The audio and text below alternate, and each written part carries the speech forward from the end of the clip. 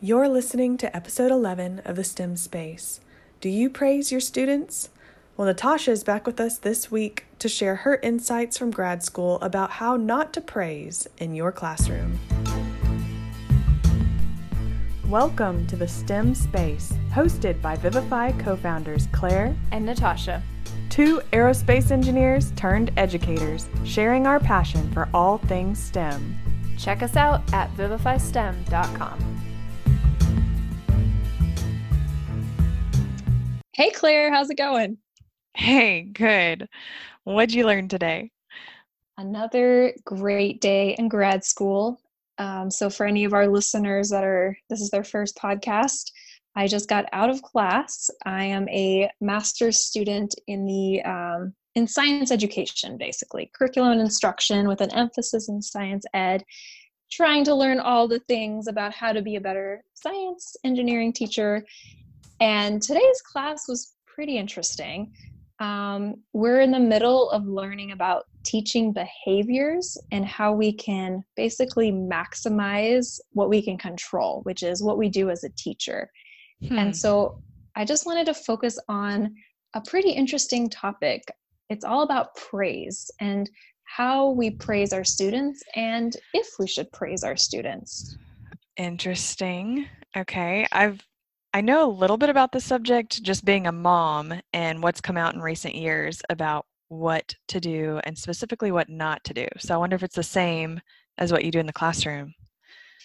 Actually, some of the articles we got were about parenting, which I was fascinated by the comparison between how you are as a parent and how you are as a teacher. And there's a lot of similarities. And so I think you will find that a lot of what you've heard does apply to the classroom. So let's start with just what is the purpose of praise? What are the benefits? Let's think of all the positives that our kids get. So when you're telling a kid, great job, what are those benefits they're getting out of it? Well, to praise a kid, you want them to continue doing what they're doing, right? So that it continues to produce positive outcomes in whatever they just did. Yeah, so it increases their confidence. It encourages them to keep trying and keep working harder. Right.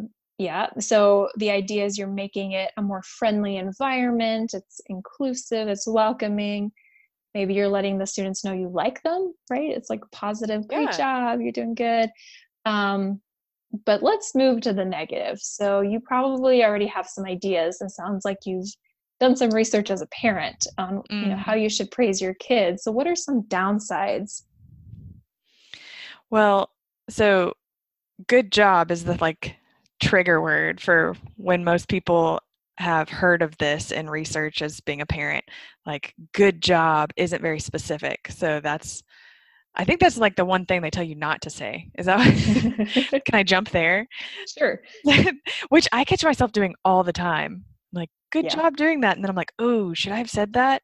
But then I think you can kind of correct it a little bit. So saying good job is not specific enough because you're not telling them what behavior. You're also focused on the thing that, the result instead of the process, which there's a lot to say about that. So those are the main negative things I know of. Yeah, and one thing that I feel like both of us can relate to is praise dependency.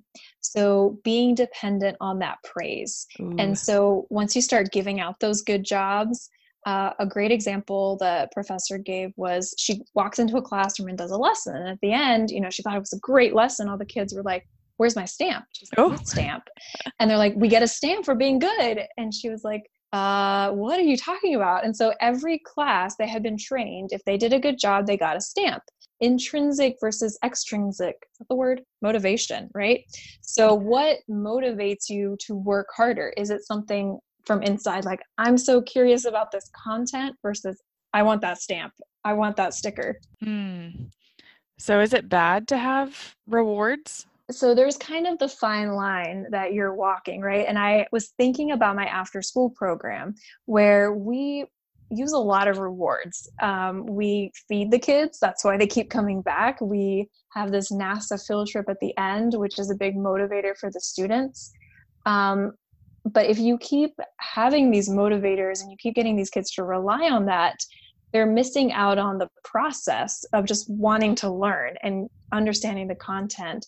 And she says, sure, wanting to have a stamp or a sticker isn't a big deal, but how does that manifest when you get older and you have the pressures of, I have to get an A in order to get into college and get a scholarship, and you have all these extra stresses, or wanting to always please your parents, right? Yeah. And you're just so stressed about those things and maybe not focused on what really matters is you understanding the content and enjoying learning. And you kind of lose that when you're so dependent on this needing to please others instead of pleasing yourself. Yeah, that makes sense. But so I'm just thinking back to my kids and their school. When my oldest daughter was in kindergarten, they would get a sticker every day if they didn't misbehave. And then they'd also get a sticker every day that they did their homework. So I could see both sides. I can see like what you're saying, but also aren't you still praising the effort, which is what the goal should be, I think, of praise? If they're giving a reward for their behavior effort or their homework effort. Yeah, I think that's a good point. And there's different types of praise, right? Like giving the sticker is one thing versus how we started the conversation was the verbal praise of great job.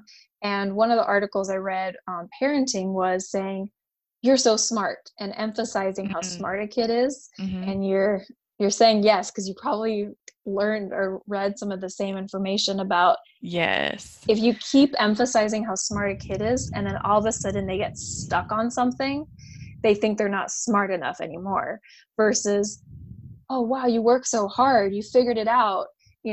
That process is so important to validate that, and it keeps them motivated and having that perseverance, what we talk a lot about in the engineering design process, right? Keep persevering. And you sometimes get those GT, gifted and talented students that get stuck and they're like, I just need to know the right answer. Why can't I figure this out? Because they're used to just being told, you're so smart, great job. And all of a sudden they're stuck because it's a new type of problem they've never been faced with. Yeah. And then they would equate their failure to stupidity, right? Exactly. So the goal is to be able to praise their effort or the process, like you're saying, what we focus on a lot in engineering design process. And then if they fail, then they attribute that failure to a lack of effort and not just something that is just intrinsic to them, right? And so then they would perceive that to be something that they can correct, something that they can work harder on or learn more if that's the issue. Exactly, right. And letting students know that it's okay to fail. You just have to get right back up there. Engineers fail all the time, and we have to learn from those mistakes. And it's not about how smart you are. It's all about that grit and perseverance and working through the problem and critical thinking and problem solving. Those are the skills that you're going to learn that get you through it. And so it's great to, have smart kids, but maybe we should focus less on that and more on how we can build them up to be better. And so I think that translates both to the classroom and to as a parent. Yeah, definitely. And that's so hard to do.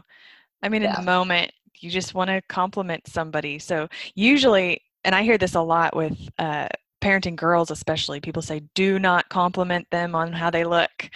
But it's so hard to do. You see a cute kid and you're like, oh, you're adorable. I love your dress. I love your bow. Like, stop it.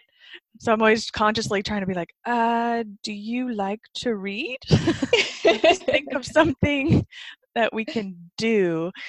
It's hard. So in your class, did you talk about different strategies to focus on that? Yes. She actually gave us 3 characteristics of praise for it to be effective. So the message wasn't, don't praise any children, right? Okay, good. It was, there are ways to do it where we don't experience the downsides of kids getting dependent on it. We also didn't talk about it becoming meaningless, that the teacher is always like, good job, good job, good job. the kids just tune it out, or they see it as hollow, not meaning anything. It loses its value. And so there was these three characteristics that she said it has to have for it to be effective. The first one is unexpected. And so you don't want to have kids desensitized to you constantly saying, great job. You want it to be in a way where they're not expecting it, so it becomes more sincere. And the second one you mentioned is specific, right? So good job is not specific, but what did they do good at? Thinking of an example, maybe you noticed a student who was really good at sharing. So we're talking more about the behaviors, building up those social behaviors. They did a great job sharing with their partner, and they're not normally good at that. And so you can praise them for that because it's unexpected, specific. And the third one is private. You don't want to call them out in front of the whole class. Oh, really? Because that just brings in a whole other layer of issues, because then you'll have favorites, right? Well, why are they getting praise? Or maybe you're only praising students who are struggling. And so now it's pointing out that they have lower expectations compared to the other students. And it just complicates the classroom dynamics. Interesting. And so I was like, wow, that makes so much sense when you kind of stand back and think about it. And all the teaching videos that she's shown us that have been positive teaching have had zero praise. So the teacher has remained neutral whenever a student says something. It's a very neutral response. So maybe a student sees something and they'll usually respond with, why do you think that is? Or kind of throwing it back at them and using their idea in the next question. Or, it's kind of giving them that confidence by, I acknowledge what you're saying. And then taking that idea and moving forward with it is a kind of different way of praise. But this specific type of praise, like, I saw you share in the classroom, great job, I wanted to commend you for that, is something that needs to be done in private for it to really be effective for the student and kind of to maintain that classroom dynamic.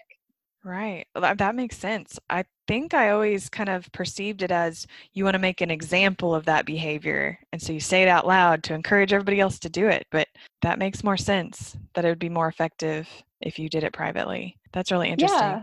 And to elaborate on what you said about kind of throwing the question back at them, that's something that I read about in parenting, is that you want them to kind of be able to self-praise. And the way you do that is by asking them questions about their effort, or if they had some sort of performance or something, let's say, then you would say, what did you enjoy about that? Or how do you feel about how you did at that? So you're not doing the one that's praising, but they're self-analyzing, be like, well, am I thinking about their effort? Like, I really enjoyed how that turned out. We sounded really good in this band performance, or I did really well in this soccer game because I stayed focused.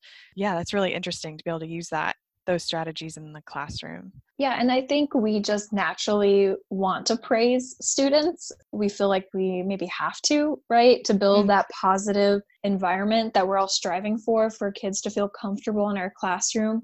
And so thinking about it more, that's actually going against what you're trying to do. By constantly throwing out praise, that becomes just meaningless. They become desensitized to it. It's not specific enough. So what are you even praising? And then what happens when you don't praise a certain kid? They feel bad, right? It's all these complications that you can just avoid by focusing on these three characteristics. So again, that's something unexpected. So you're not doing it over and over again. You're really waiting for a moment when they're shining, right? Like, wow, I need to point that out to that kid. And they'll remember it, right? Because it's unexpected. Right. And it's specific. So you're calling out the behavior. What you were saying is like, we want to emphasize those good behaviors. So be specific, not like, great job today. Something they can control. Yeah, like, great job asking those very thought-provoking questions in science class, Yeah. And then in private, my perspective on being private was those classroom dynamics. I think controlling that environment, just saying it directly to the student, and then you're not having all that other repercussions that you're trying to avoid by praising somebody in front of the whole class. And so I thought that was really useful, and I'm excited to be able to try this out in my own classroom. Yeah, me too. I'm going to start doing that at home with my kids tomorrow. I will too, except mine can't talk back yet.